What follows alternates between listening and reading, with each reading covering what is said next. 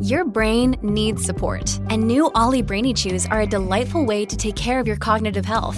Made with scientifically backed ingredients like Thai ginger, L-theanine, and caffeine, Brainy Chews support healthy brain function and help you find your focus, stay chill, or get energized. Be kind to your mind and get these nootropic chews at ollie.com. That's OLLY.com. These statements have not been evaluated by the Food and Drug Administration. This product is not intended to diagnose, treat, cure, or prevent any disease.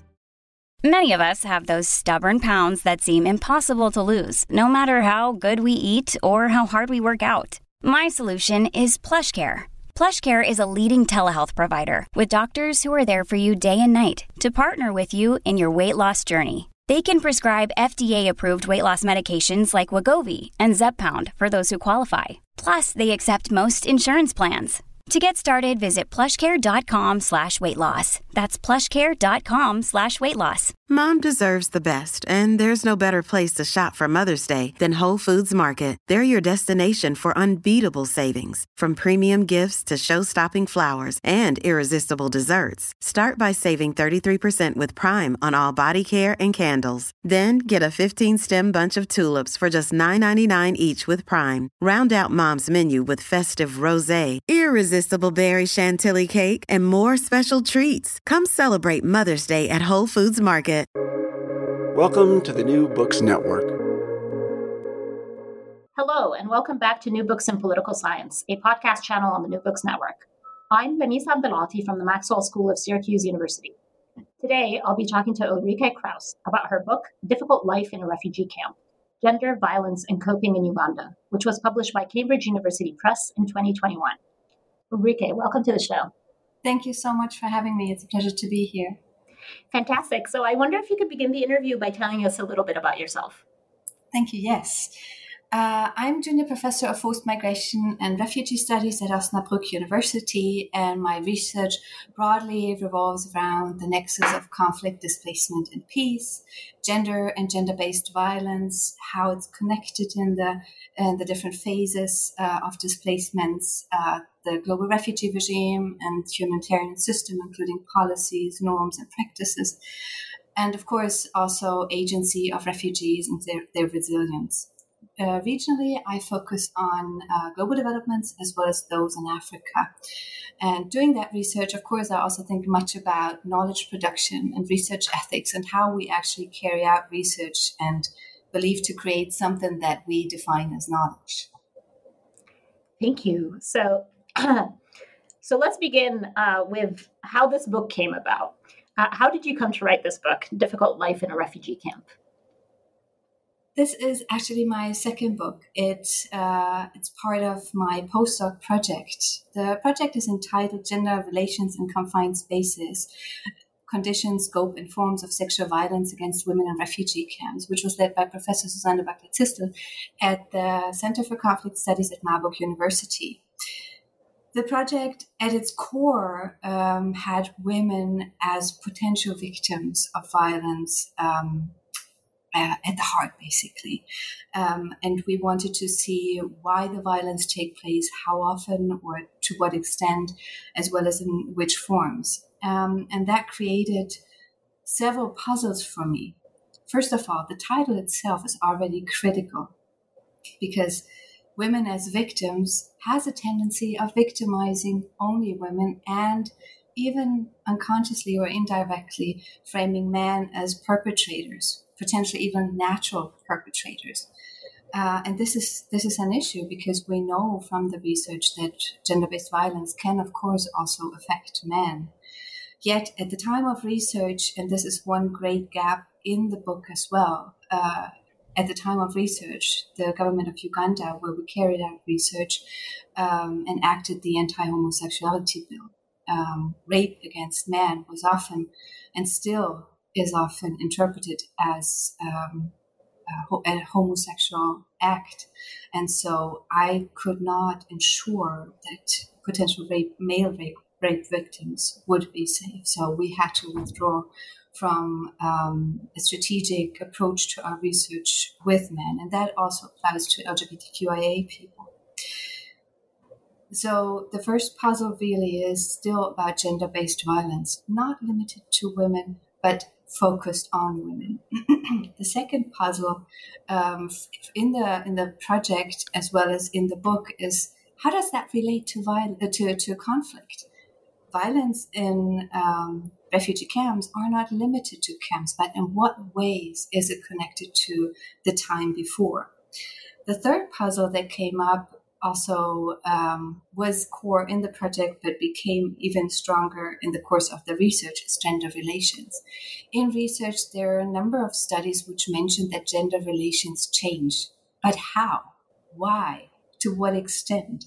This is something that I focused on in the research. And finally, the fourth puzzle that I was extremely interested in from not only a research perspective, but also a personal one, is how do people cope with the massive violence, with the restrictions, with the uncertainties on so many different levels? How do people deal with it and essentially practice their agency? So I'm looking forward to kind of picking apart the book. But do you mind providing listeners with some contextual information about refugees in Uganda in general and the particular camp that you focus on in this book? Yes, thank you. Uganda, for those who I have not been to Uganda or don't know the map too well, Uganda is a relatively small country in East Africa, neighboring the Democratic Republic of Congo, South Sudan, Kenya, as well as in the southwest, Burundi and Rwanda, and of course in the south, the Victoria Lake. Uganda has a long history of displacement within the country, as well as people seeking asylum and safety there. And at the moment, it is one of the countries that with the largest refugee population. About 1.5 million refugees are in this small country. But already at the time when Uganda became independent from the colonial power of the UK, people were fleeing to the country and seeking safety there. And ever since then, Uganda used a camp system that is actually entitled settlements. So we have a number of camps that are actually called refugee, for instance, Rhino Camp Settlement. And that settlement idea is strongly connected to the political approach that the government of Uganda takes. It also has a longer historical tradition dating back to colonial times. But since independence, it was strongly related to a development orientation. Humanitarian refugee protection is from the start a humanitarian, hence an emergency approach. It's about registering people, providing food and non-food items, medical care, and so on, but not an approach that is sustainable and long-term. And Uganda connected it from early on, and that's where this idea of settlement comes in. Refugees receive access to a plot of land for agriculture to grow their own food. And so the settlements are quite big. For example, Chakatu Refugee Settlement, as it's called, where I carried out research, is about 84 square kilometers large, and that is a relatively small camp in Uganda. It was established for about 17,000 refugees, but at the time of research, far more than 20,000 people lived there. And at the moment, about 120,000 people live there. I could go on and on about the development orientation, which I'm not going to do. I actually explored that in my PhD. I do not use the word settlement in my book because I think it is misleading. Despite the settlement term gives the idea that refugees choose to live there, are among their peers, but they're really forced, even by law in Uganda, to live in these for them designated spaces. It is a strongly hierarchical place that is run by humanitarian agencies and not by the people. They don't have a choice or much of a choice, and they're strongly limited by the local restrictions. And so I continue to use the word camp instead of settlement in the book. Thank you for that. So before we get into the empirics, I wanted to ask you how you went about doing the research for this book. What types of data collection did you engage in?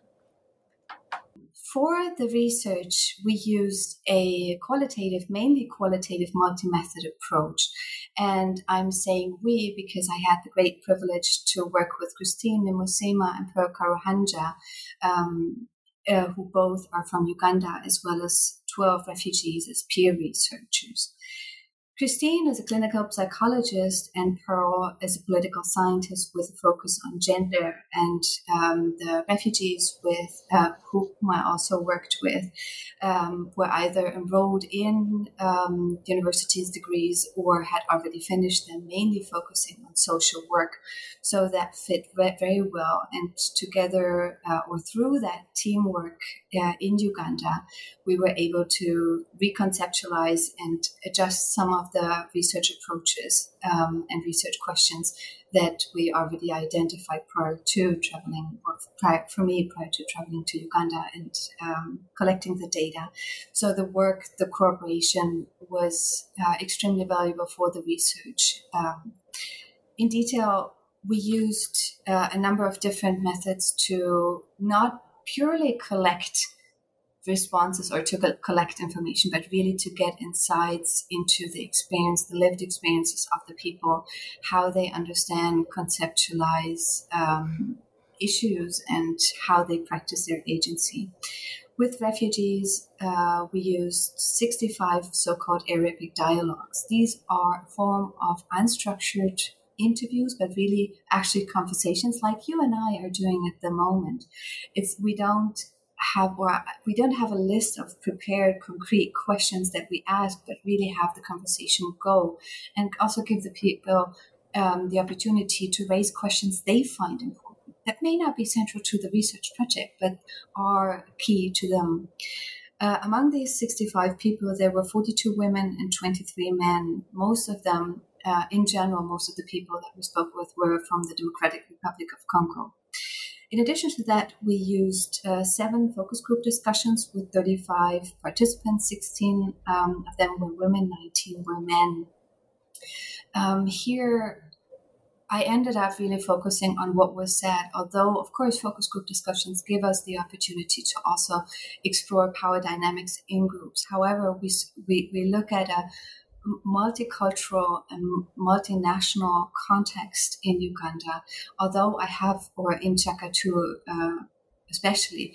And while I have lived 3 years in Uganda in the past, prior to the research, it would more be a creative interpretation of what was going on in the discussion than proper research. So I focused on what was discussed and what the key messages were.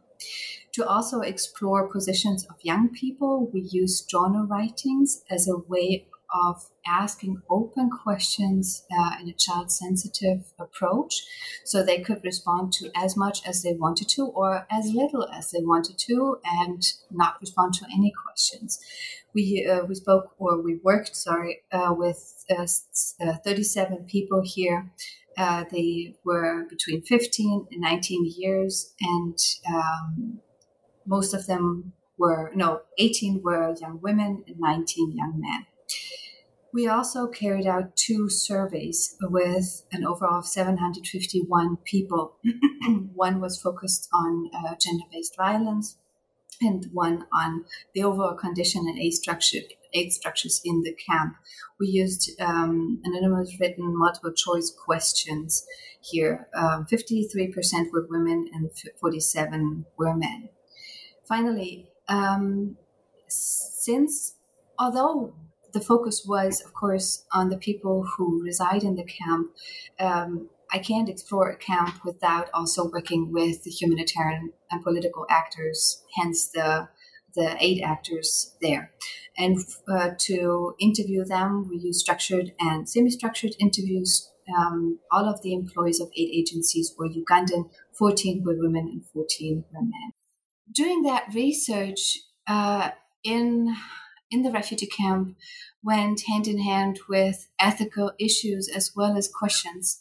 I'm a white Western trained researcher who, for this particular project, went to Uganda for 3 months to collect data. I just mentioned, yes, I lived in the country for 3 years and worked with refugees in the past, but this does not say that I know everything or can do everything right. So in the team, also with my former supervisor, Susanna, we thought much about how we can design the research in a way that is most ethical, but also tackle the strong hierarchies and power dynamics that are involved in our research.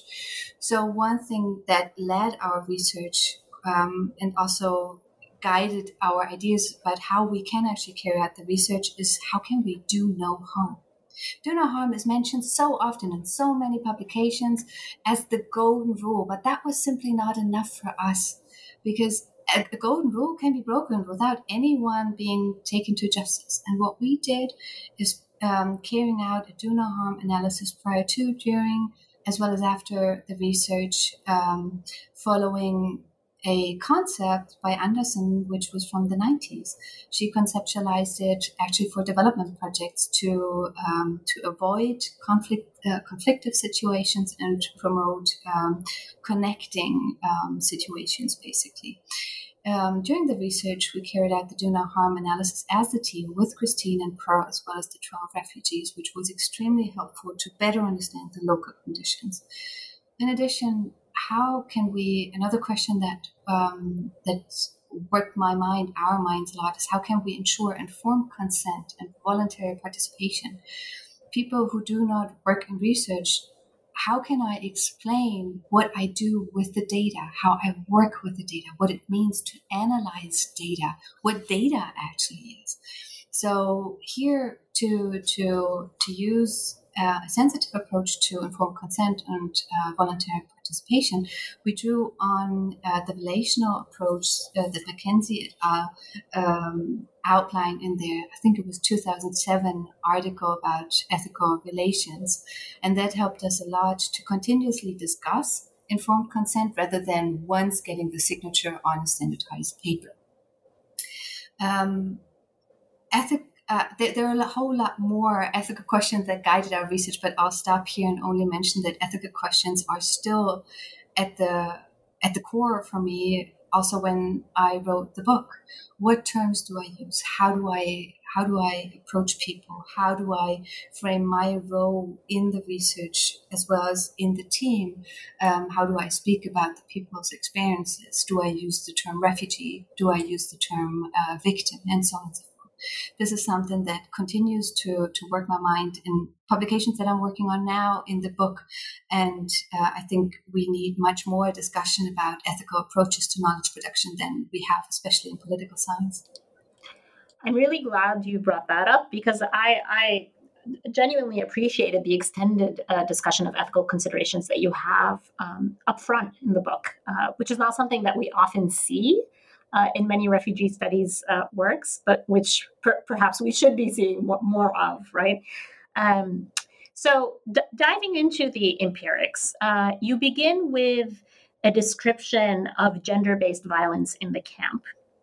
You make an argument that patterns of violence that we see during encampment are linked with violence during the conflict in refugees' home country, and also linked with violence during the journeys that refugees made to escape it. Can I ask you to talk a little bit about this? You call it a continuum of violence at one point in the book. Exactly. Thank you so much. So as I mentioned, the project started out with sexual violence against women in refugee camps. And while we linked conflict and displacement from the start of the project, it was really not the connection of these different phases, let me call it.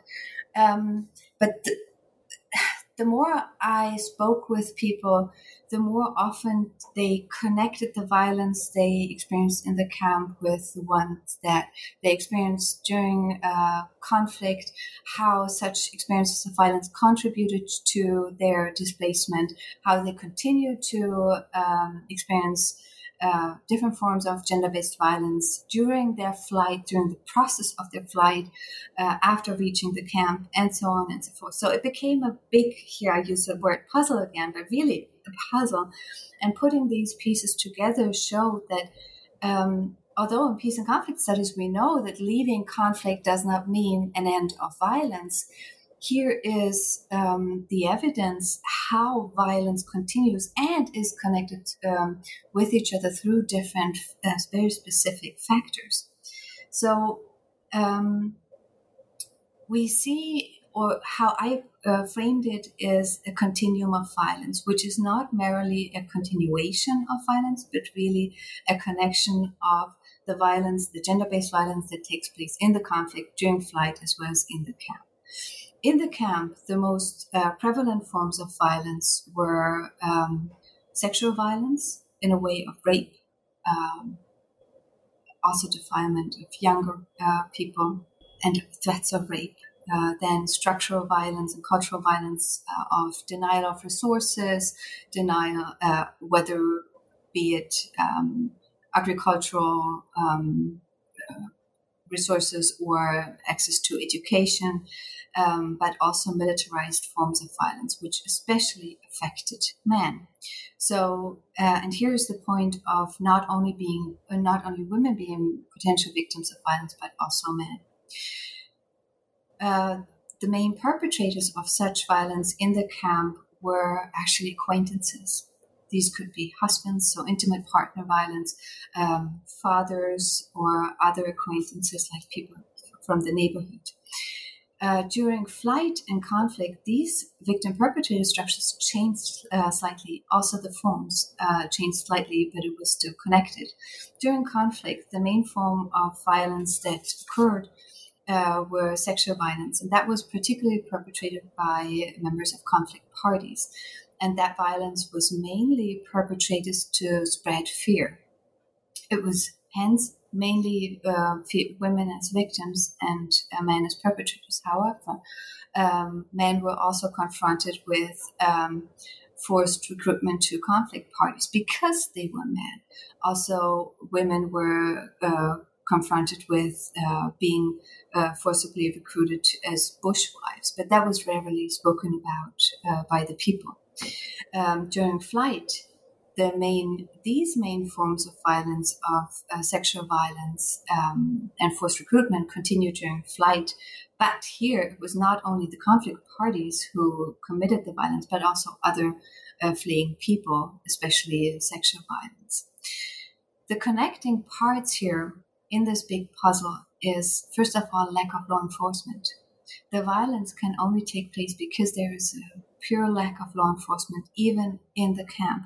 I spoke with a number of people who mentioned that they had seen perpetrators who perpetrated the violence during conflict or during displacement in the camp, and authorities insufficiently reacted to it. The second area is gender dynamics and gender power imbalances in a way of who is supposed to have this say and who is supposed to be subordinate, and what kind of violence can take place and can be done. So there are a number of different areas that bring these different forms of violence together.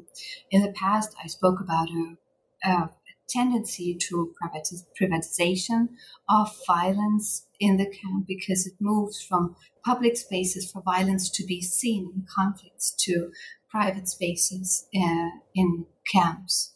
And I think it is important to go beyond the focus on one side, on either conflict or displacement, in order to see how these different phenomena are linked. Now, you're very much interested in the role of humanitarian agencies here, and you show that humanitarian agencies work to respond to gender-based violence, but that their efforts may, in some ways, also contribute to that violence. Can you tell us about that? Yes. Yes, thank you. The chapter about humanitarian aid puzzled me for quite a while because there were so many issues that I didn't quite know where to start, honestly. So I've focused on three different aspects in the chapter. The first one is really a general approach to how decision-making structures and power structures take place. The second one is about responding to gender-based violence. And this is the questions you are going to. I think we need to look at the broader area too in order to understand the second one. Displaced people, refugees are generally treated as protection objects and not really have a say in how the camps are run, how aid is provided, how policies are implemented. It is changing at the moment. We do see a lot of developments, but at the time of research, they were merely the beneficiaries, the target groups, the objects, and that becomes even clearer when we look at gender-based violence, how aid agencies respond to it. They have a focus on women, protecting women, but entirely disregard men, and by that influence gender relations. And on the one hand, not only prevent violence, but also contribute to violence. So through the way of them trying to protect women, they unconsciously and certainly unintendedly contribute to the prevalence of violence that we see in so many spaces and places. The second way in which the camp condition contributes to violence is really the camp condition itself. It's such a large space with insufficient law enforcement. There was one police officer and one agency for 20,000 people in the camp that was located in the base camp, and in the other 84 square kilometers, there was no one. Receiving access to support when you were further away from the base camp was very difficult. So the entire landscape of the camp contributed to the continuation and the prevalence of violence. Let's, for instance, look at the example of younger children going to schools. If they have a long walk to school, they have a long walk that is unprotected to the school. Thirdly, there are, of course, also examples in which aid workers actually perpetrated violence, misused their power, misused pressure, especially towards younger women and girls, to engage in sexual favors to receive aid. These issues were carefully spoken about by refugees, but a problem they continue to mention is, where should they go? Even if they went to report it, aren't they friends, the people who perpetrated the violence, aren't they potentially friends with those who received the reports? So this is a great issue that we heard about in the past, also in the news, happening elsewhere, happening in other humanitarian crises, but especially in these refugee camps that exist for decades and decades, like Chaka. Chaka 2 was established in 1984. I believe I forgot to mention that earlier. And I spoke with people who lived a lifetime in a camp. Two men fled the Democratic Republic of Congo in 1965 and 1968. This is a lifetime in a camp, a lifetime governed by humanitarian agencies. And if they don't find protection, of course, it continues to be a difficult life. This episode is brought to you by Shopify. Whether you're selling a little or a lot, Shopify helps you do your thing, however you cha-ching. From the launch your online shop stage, all the way to the we just hit 1 million orders stage. No matter what stage you're in, Shopify's there to help you grow. Sign up for a $1 per month trial period at shopify.com/special offer, all lowercase. That's shopify.com/special offer. One of the things that I want to mention for listeners is that, it may not come across as clearly sort of in the conversation that we're having right now, is that in the book, you are very careful to use the exact words that refugees themselves used in describing their conditions to you. And that, I think, makes many of these patterns that you're describing even more sort of vivid and even more heart-wrenching, to be honest. So, building on sort of a theme that you've mentioned now a couple of times, the theme of sort of gender roles. Based on your research, what changes did you observe in gender roles and relations in the camp? Thank you. Generally speaking, on a very, very basic level, the gender roles and relations that I found in the camp were patriarchal, in a way of men being believed to be decision makers and the powerful actors, as opposed to women and younger people who are supposed to follow a man's role. In order to further explore that, I drew on Hearn's approach to the hegemony of men. And while the hegemony of man may seem to be, from the title of the concept or the theory, an approach that focuses solely on men, this is not the case. Hearn conceptualizes it in a way of how different social actors, especially men, but others too, understand the roles as well as practice them through social practices, and how this is intertwined in a gender system. And to understand, especially also the changes, I had to look into how conditions were, or how the people I worked with and I spoke with experiences and memorized or remembered the situation prior to flight. I'm going to focus on the situation in the camp now, though.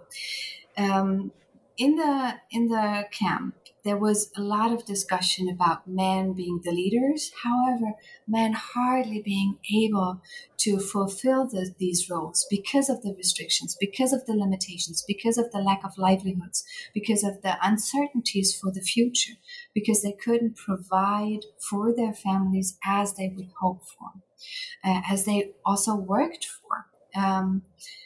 And part of these issues are because of the humanitarian restrictions and the humanitarian aid that is provided to them.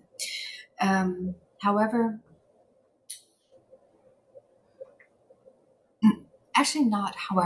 women partly as well as strongly agreed with it. Strongly agreed with the insufficient livelihoods, and partly because of the lack that men could contribute to the families. A great and very interesting part in the data was how women described their roles when it was entirely disconnected to gender roles and gender relations. Well, with regard to gender relations, they also described women as the ones who have to listen to men, have to follow men's rule. But once it is beyond gender relations, they described the numerous various roles they had and they fulfilled, how they worked, gained independence through economic practices, fought for having a voice, involved themselves in decision-making structures, also democratic-like structures in the camp with different voting, were or became representatives of several groups, and so on. And that was extremely interesting how this tension arose and how they explained it.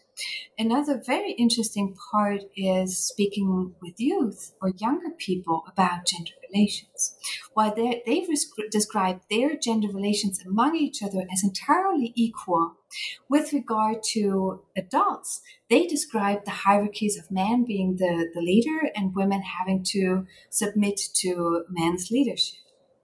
The third very interesting part here is the role of aid workers. While aid workers try to promote gender equality also through the humanitarian projects, they figuratively became part of gender relations due to the power they had to make decisions in the camp, to provide support or not to provide support, to decide who receives access to certain projects and who doesn't. So while trying to promote gender equality, they are part of the gender relations, although they may not want to or may not even be aware how much they're part of it. And thirdly, while they themselves strongly believing in patriarchal conditions and them believing that the man should make the decisions. One example here is on World Women's Day. I was in Chakatu, and 8 agencies carried out a conference for women to not only celebrate women, but to also further their education. And the title was Change Begins at Home. And interestingly, one part of this conference was to educating women how they have to satisfy their husbands also sexually. And I was intrigued and frustrated on so many different levels of how what an interesting tension arises here of trying to promote gender equality, being part of gender relations, and at the same time maintaining these structures. So yeah, a big puzzle. Just remarkable. Yeah. So the final piece of the empirical puzzle is about coping strategies. Yeah. So what strategies did refugees use to cope with these various circumstances that you've described? The chapter about coping strategies, in the chapter about coping strategies, I wanted to not only reflect on the big strategies and the big practices people use, or that I may define as such, but really the everyday practices, starting with conflict and displacement itself. Oftentimes when even people in research, but also journalists, media, politicians speak about conflict and displacement, it almost sounds like a passive reflex in a way of, hey, there's violence, people automatically flee. But this is not the case.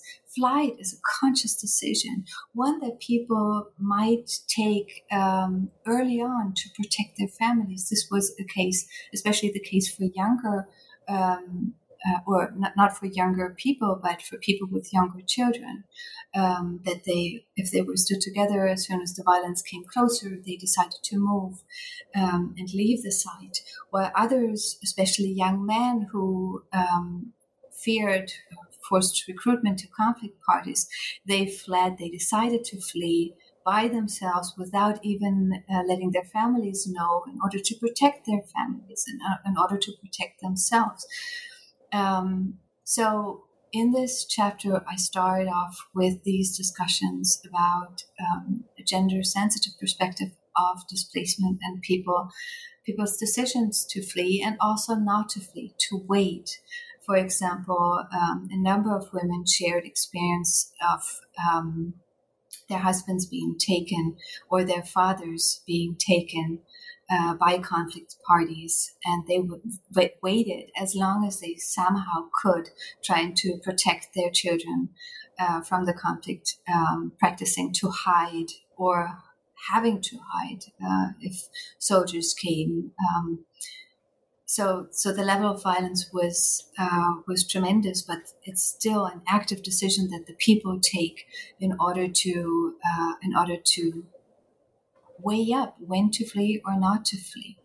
And I think we need to keep that in mind. Generally, in order to explore coping and practicing agency, I drew on Lister's approach to agency, which is a feminist approach, which she conceptualized, focusing on poverty.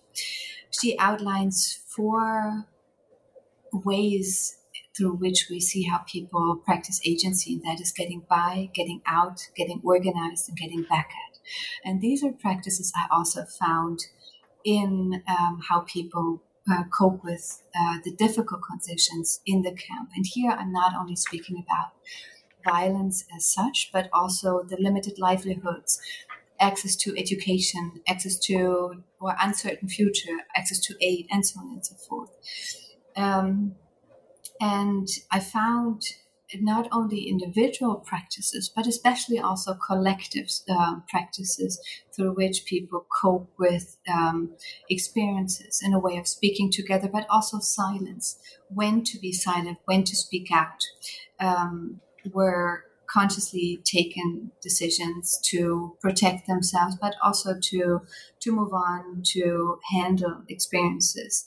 In the camp, the people used a variety of economic practices, whether being developed, whether working on the field and doing agriculture, developing small businesses, basically even developing an economic hub. And in research, there is a very interesting yet extremely critical hype about entrepreneurship of refugees. And this is what I discuss critically in this chapter too.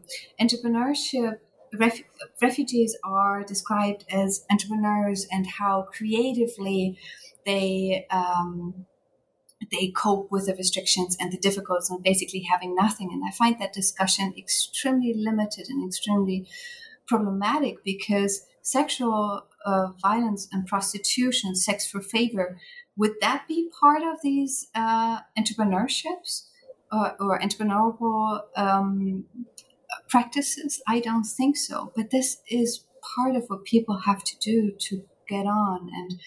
And although very difficult, yes, I do think they also practice agency through these strategies. We just need to be careful of how things are phrased and what we see, what we discuss, and what we don't discuss.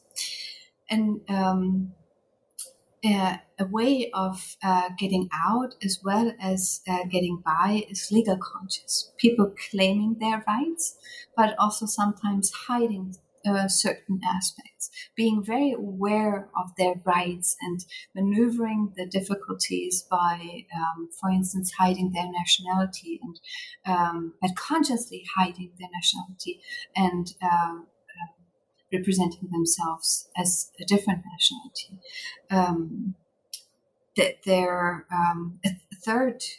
A third area is hope, and not only in a religious way, but also hope for a future.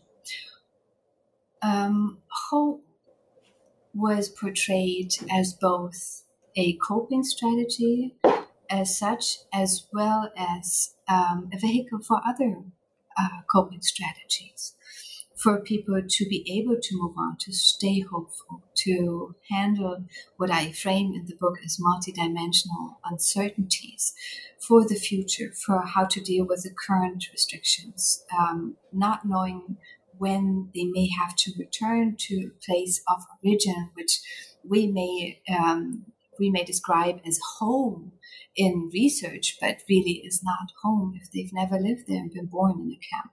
So hope was central. And in German, we have a saying that hope moves mountains. I'm not sure if it makes sense in English, but this is really what the narratives reflected, showing how important their hope was for a better future, but also their religious hope, practicing this hope together and believing that something better will come. Perhaps not even for them, but for their children. But that hope was extremely powerful. Thank you for that. Now, towards the end of the book, you reflect on the theme of time and space, which is a theme that's kind of woven throughout the entire book. Can I ask you to speak on that a little bit? Thank you. Yes. Time was an issue that runs through all chapters. And after I finished the first draft of the book, I thought of multiple ways and approaches through which I can theorize time and have it more actively run through the book, but I couldn't, because in each chapter I discussed time from different perspectives. For instance, in the chapter about violence during conflict, flight, and encampment, it is really an approach to different phases and also times of experiencing violence for people, and theoretically connecting conflict and displacement, and here conflict studies and forced migration studies. In the second chapter about humanitarian, or here the third one, about humanitarian aid in the camp landscape, it's really about protracted refugee situation and the powerful positions of humanitarian agencies over such a long time, and how this concept of protractedness is used in a way of, as I mentioned early on, having a development-oriented approach to refugee protection, not only humanitarian aid.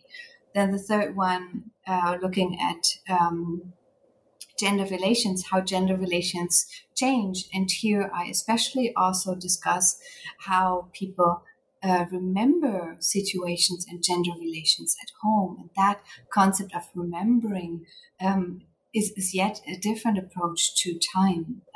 And thirdly, lastly, in the last chapter, I look at the future and the multidimensional uncertainties. And well, I believe time is an extremely important category. I was unable to have it captured in this one category, to look at it and have it really run through the whole book. And I do hope to see more research on time in the future. There have recently been several papers on it and a couple of books, and I hope that, it receives much more attention. Well, Ulrike, we've taken up a lot of your time. So just one final question. This book has been out for a little while now. So what are you working on now? Thank you for asking. I am currently working, as so many of us, on many projects, but there are three main projects that I'm working on at the moment. First of all, I am finishing another book on refugees as humanitarian actors. This is only the working title, and we will. This is definitely going to change, but at the core is a project that I led and carried out together with Hannah Schmidt and also Joshua Gato in Uganda too, about refugee-led organizations and their role, what issues they face, how they're created. And we look at both rather loose forms of organization, self-organization, as well as highly formalized and institutionalized ones. And we hope to finish it in the next couple of months. So we're quite far here. Then the second area of research that I'm exploring in my team too, together with Nadine Zegatlo and Hannah Edler, is the role of peace. There's so much research about conflict and displacement, not necessarily in connection, but in some ways also in connection. But the role of peace is so disregarded and has received so little attention. And this project focuses on how, with the case study of Kakuma in Kenya, how people understand peace beyond the Eurocentric approach, and also how they contribute to peace in Kakuma as well as transnationally. And the third project is something that I've published in a couple of papers recently, is post-colonial approaches to understanding forced migration studies as well as refugee law and protection. We have a very Western approach, despite Chimney's paper of geopolitics and refugee protection, which was published more than 20 years ago. There's still a very Western approach to how research is carried out, and I'm fortunate to work with wonderful colleagues here to better understand what role colonialism plays here, and also what role disregarding it plays, how non-Western people have in the past and are still othered in a way of not receiving the same protection as white people, which we just now, a couple of years, or for the past year, we've seen with how Ukrainian people are treated in Europe, as opposed to people fleeing Afghanistan, Syria, or let alone people from African countries, which is deserves much more attention. Those all sound like fantastic projects. I've appreciated some of your previous work on the role of the colonial origins of the refugee regime. And your new book sounds fantastic. I hope you'll come back and talk to us about it on the podcast. I would love to. Thank you. Wonderful. Well, I really enjoyed this conversation. Thank you so much for being on the show today. Thank you very, very much for having me again, and I hope you have a nice evening. The book is Ulrike Krause's Difficult Life in a Refugee Camp, Gender, Violence, and Coping in Uganda, published by Cambridge University Press in 2021. Thank you for listening.